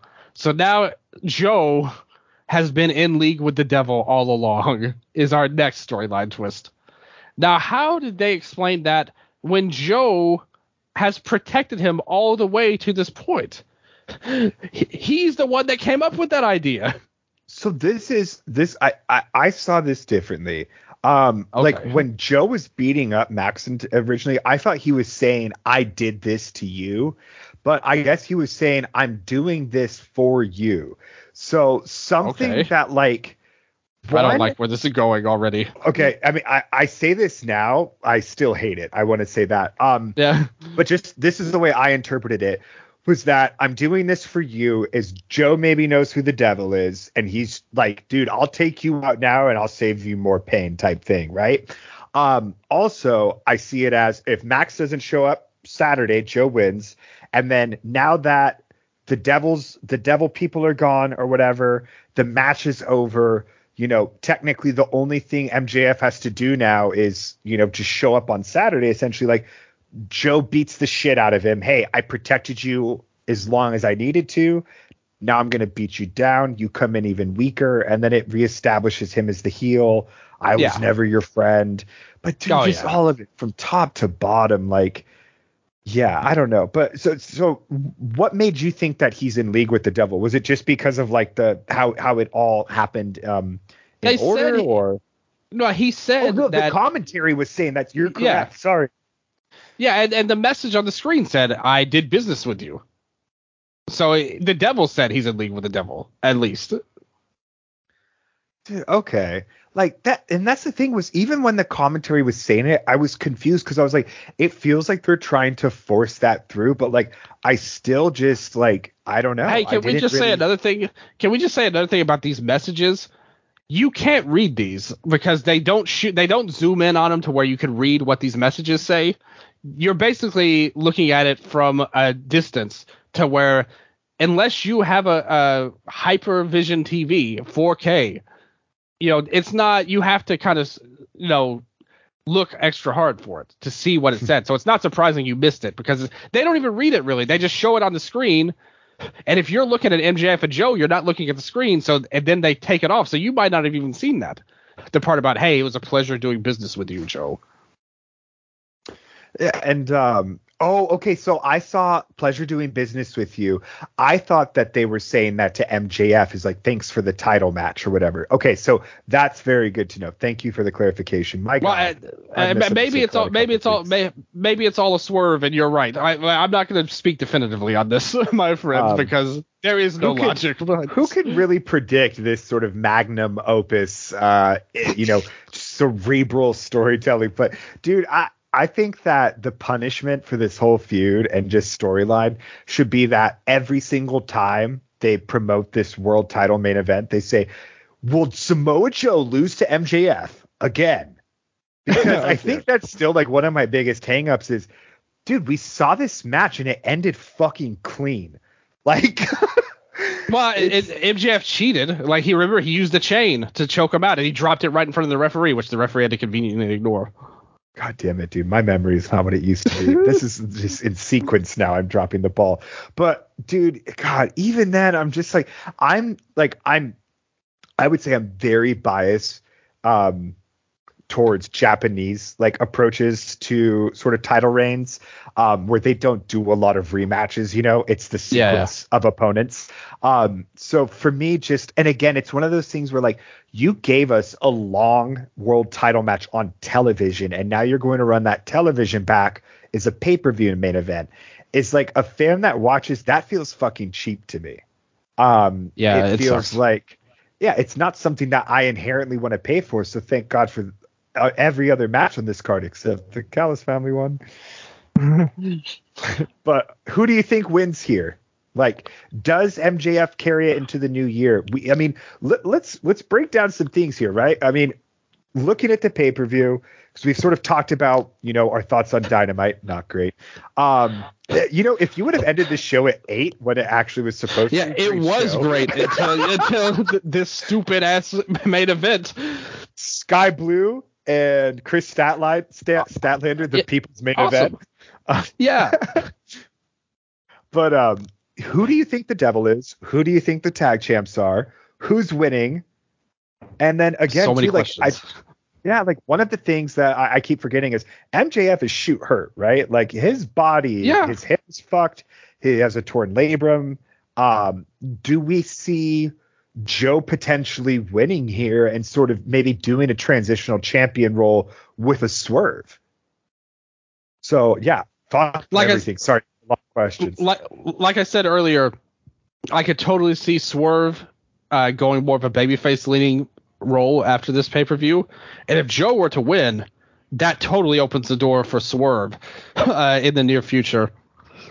This storyline, as much as it sucks, and it truly, truly sucks, they've invested so much into it.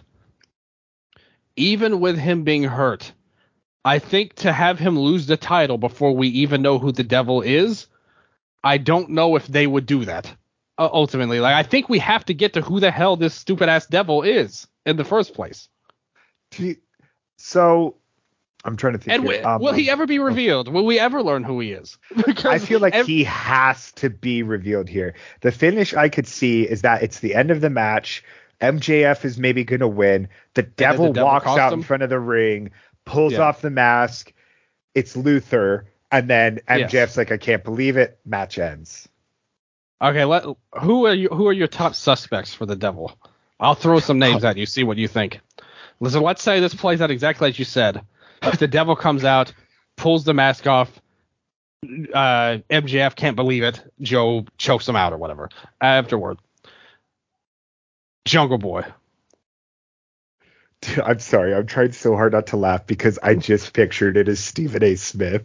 I pictured him as that. Stephen A. Smith. It's on fucking Draymond Green is the tag champion. It all comes cool. Jack Perry, like it's different. I think everyone assumes Adam Cole. Jack Perry, is it exciting? No. Does it make sense? Yes. Like MJF shit on Jack so much, stole the wins, and then MJF turns babyface, Jack turns heel, so Jack steals his shit. It makes sense on paper. I think you could have a good feud, but no, I won't say it's Jack. Who else? Adam Cole, probably the clubhouse favorite. That's what makes the most sense. But it's like, is he healthy enough to return? Is he going to switch roles with Roddy? Like, and that's the one thing if they are desperate to push this along until Cole can be healthy, could they like drag this out even more? That's the one thing I'm thinking. Like, they don't want to reveal it until Cole can actually do something. And that's why they're dragging this out. And to me, in all honesty, who cares who it is? At this point, the storyline's gone so far off the rails. No matter who it could possibly be, I still won't like it. Like, there's no good options. there's just some that can maybe be a little bit interesting coming in. And I think that would probably be, like you said, that's the one that honestly makes the most sense is Cole to out of everybody. And I think, I mean, he is very insulated with players who are already connected to him. One of my big fears is that this is so embedded into the world title scene is like, if MJF wins, right, how does this not remain the world title picture of him feuding with the devil? If the devil comes down and MJF loses as a result, because I think that just makes the most sense from a storyline perspective. Is it the most exciting? No, but whatever. Then I think they can feud without the title, right? And then that person maybe puts MJF on the shelf so he can heal. But then does the devil not go for the fucking world title? Yeah, that's another thing. There's no good options with this storyline. They booked themselves so poorly that no matter what they do, there's going to be a lot of holes and stupid stuff to answer for. And then also, like, if it is Adam Cole, this guy is challenged for the world title 4 times now. Like, I think he has actually challenged it twice against Hangman, twice against MJF. He has challenged for it more than anyone else on the roster has. And without ever winging it. Like, the last person I want in the world title picture again, sadly, is Adam Cole. And then, I do think that they will reveal them on Saturday. Like, again, I really feel like they have to. And also, I think we'll see who the tag team champions are. So that's Ring true. of Honor can move forward. If it's Cole, I've seen a lot of people just in the group chats talk about Red Dragon, Bobby Fish back. Yeah. Kyle and Bobby as the tag champs in Ring of Honor could be really cool. And then the Kingdom is the other 2 people. What I think would be really interesting is if Roddy didn't know. That's the one thing that, like, I'm excited about this is that Roddy was actually that would actually be somewhat clever, actually. Yeah, and she's like, what? And then because I think that you could actually make some money with Roddy and MJF. I think that Roddy complements him better. I don't think Cole can play. Cole's better as an evil fucking prick. Cole is better as a Christian Cage heel than an MJF heel. I think Roddy is a really good MJF sort of comedy heel. They can play better off each other. The Cole stuff always feels eventually become baby faces. The crowd will side with Roddy and MJF. That would actually be a clever turn if they did something like that, to where he was the only one in the dark. And you could easily do something where they a 4-on-1 beatdown between Red Dragon, the Kingdom, and Cole. I mean, you could do something too. Like, why do you think we were literally always with you, Roddy? We're just trying to, like, fucking make sure you didn't ruin things or whatever, right? Yeah. So we're like the Kingdom, because it could be like they have been very like how would you even describe them? Like, just like they're like cult followers of Roddy, essentially, right? So it'd be funny to almost give, like, justification to why they're, like, so seemingly obsessed with, like, always being around him or whatever, but they're like, nah, dude, you suck. That would explain so many things. Roddy. Yeah, that would explain so many stupid parts of this if that happened. That's like a genius idea you just came up with. If they did that, my perspective may change entirely. It's such a good idea. Nothing they've done gives me faith that this will turn out good. But if they did do that, everything would actually make somewhat logical sense. The Joe stuff is kind of stupid, but if he ends up winning the title, I guess it makes sense. But then that you still have to worry about, will Cole go for the title? And that it's tough, but I like your idea a lot. That's the best case scenario to me. Roddy in the dark as, like, a useful idiot that they end up, obviously the ending of that would be that he's been underestimated. And him and MGF connect together. We both got fucked over by Cole. Like, we now have this bond in a weird way. And they could have the moment where they have the big hug at the end. I think the crowd would love that. Like, if Roddy and MGF became aligned and they finally hugged, I think the crowd would, like, pop huge for that. Overall, too. It's not as forced like that. Actually, something we've talked about a lot throughout this entire from Cole and MJF to MJF and the Devil, et cetera, is that not a lot of it feels earned. It's like they know what the story beats are. They know the things they want to pay tribute to, right? From the Ric Flair or whatever you said from the last one, him driving the ambulance back to the arena, to, you know, the replicating of the Seth Rollins Shield spot, as you said tonight, right? Like they are in dialogue with history, but it's just not, it's not earned. It doesn't click. Like it's like it's tracing, right? Like that's what it feels like, is you're drawing over the lines that are there rather than trying to like dance with them and create something new. And you know, to sort of, I guess, to make my official prediction, again, I think MJF has to lose in my heart. I hope, because if not, then he's feuding with the Devil for the world title. I think the Devil costs MJF the world title. I think Samoa Joe wins here. You know, dude, it seems like if Tony loves anyone, it's Shibata and Samoa Joe, because Samoa Joe has been a champion since he's joined this company in one way or another.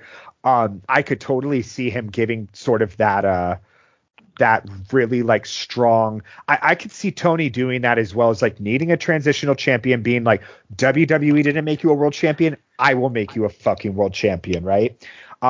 Type deal. And then I think if you need a transitional champion, like we were saying, to get to you know, more babyface leaning Swerve, Joe is fucking awesome for that. My God. And then also I just thought, and I don't know if this makes any sense though, but maybe the Devil enters the pre-show battle royale as well and wins, kind of like MJF did at the Chip. That could be a very interesting callback as well. But then I'm like, that doesn't if it was with Christian or maybe Copeland. If the number one contender for the world title, I would probably predict that. But because it's a TNT title, I don't think that will happen. But if they ever do something where it's like a crazy match where the winner is the number one contender for the title, I could see that happening if they do extend this, which I hope they don't. I'm going to go with my heart here and follow your lead. At first, I was going to pick MJF, honestly, but your plan was so good that I have worked myself into a shoot believing it could happen. And this may all turn out not terrible, because, like I said, we're going to be doing the best and worst of awards in a week or two. And we may be talking about the storyline a bit when we get to the worst of awards. But I will go with Joe to win as well. And hopefully all that you said comes true there. But overall, any last thoughts on World's End? What's your hype level for the show? Go again. I would say like 7.5.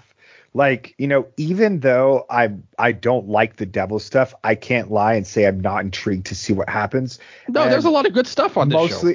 Mostly from the perspective of just like, I need to see how this sort of culminates, right?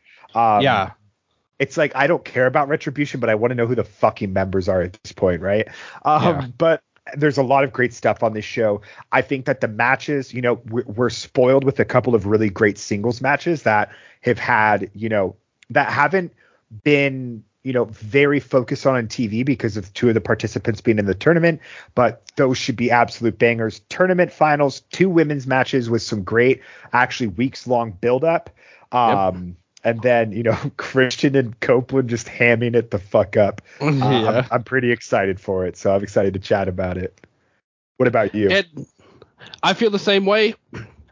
I am super hyped for the finals of the tournament. I've loved covering it on this show with you the whole way. Hopefully the listeners did as well. I had as much fun as we did.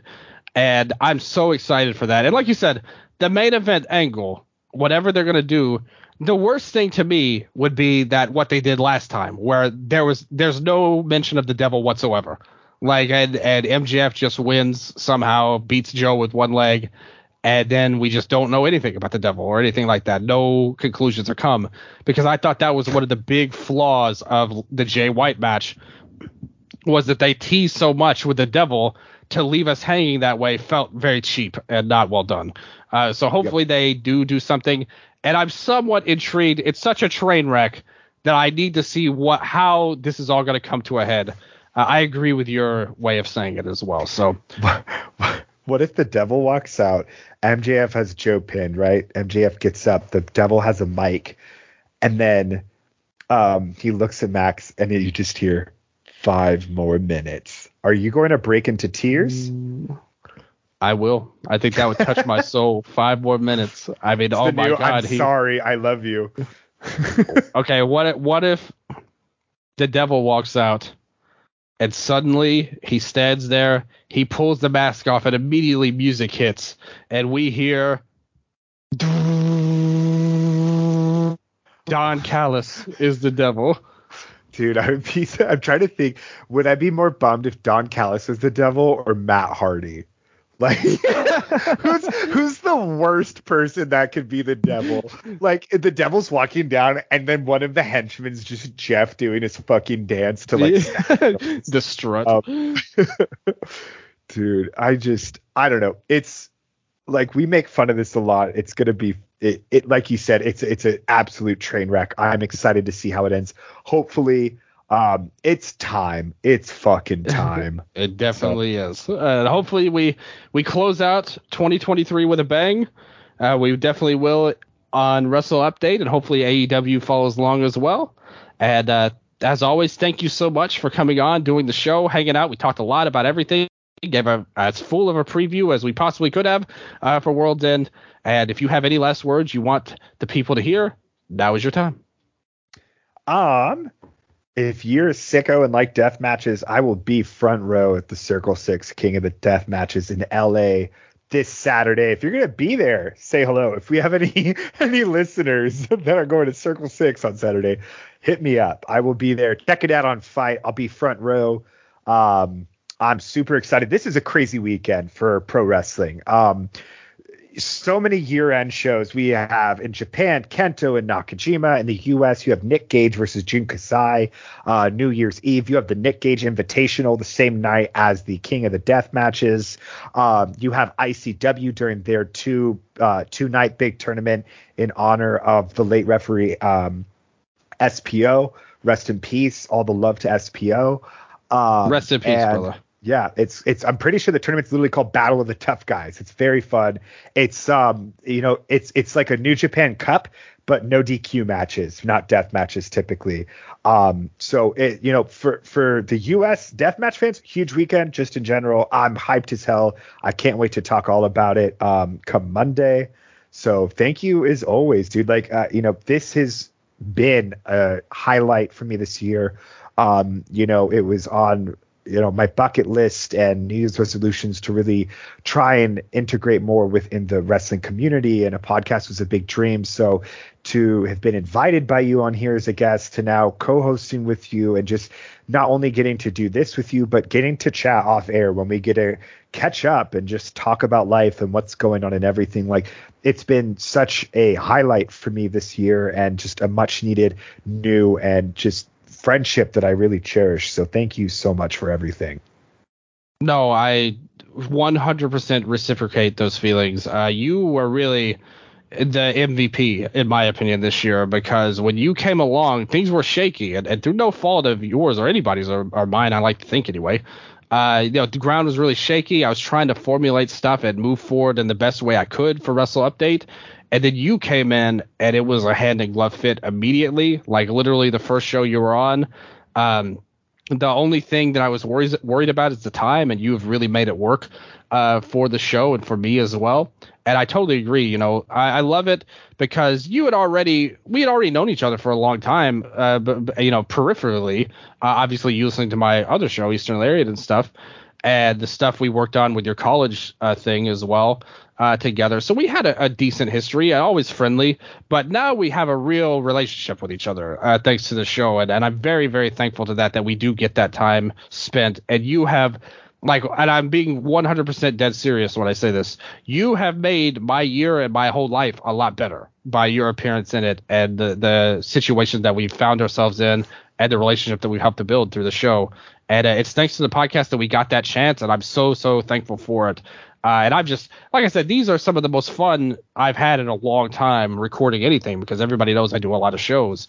But the shows me and you do is always such a great time. And we just vibe so well as people. And I'm so proud of that because I think you're just a great person in general. And I'm so happy to have you on. And like I said, everybody knew when you came on, the fans reacted right away, the listeners reacted right away, and I knew it myself as well.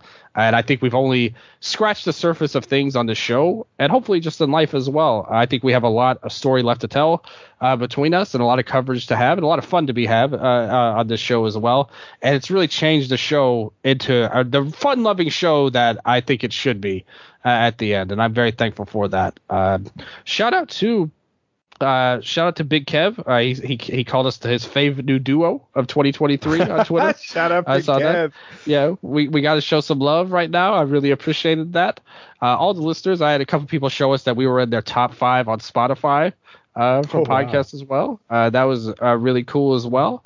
Shout out to Big Ed for that as well. Really got a lot of love for all the people out there. So hopefully keep your eyes open and your eyes peeled and your ears open because we got a lot of cool shit coming in the first part of 2024 as well. It's going to be a lot of fun. And yeah, just always keep yourself safe and happy. I hope everybody had a great Christmas. Lots of cool stuff. And we will be back. We probably won't be back until just after the new year. And I mean, very soon into the new year. But we will be back very soon. So if we're not back by then, I hope everybody has a great New Year's celebration. Lots of fireworks. Get some good food again. There's never too many holidays. You can use an excuse to get good food wherever you are at. Thank you guys so much for tuning in all of the year through all of our episodes that we've done. And as always, you know I love you. And until next time, this has been your Wrestle Update.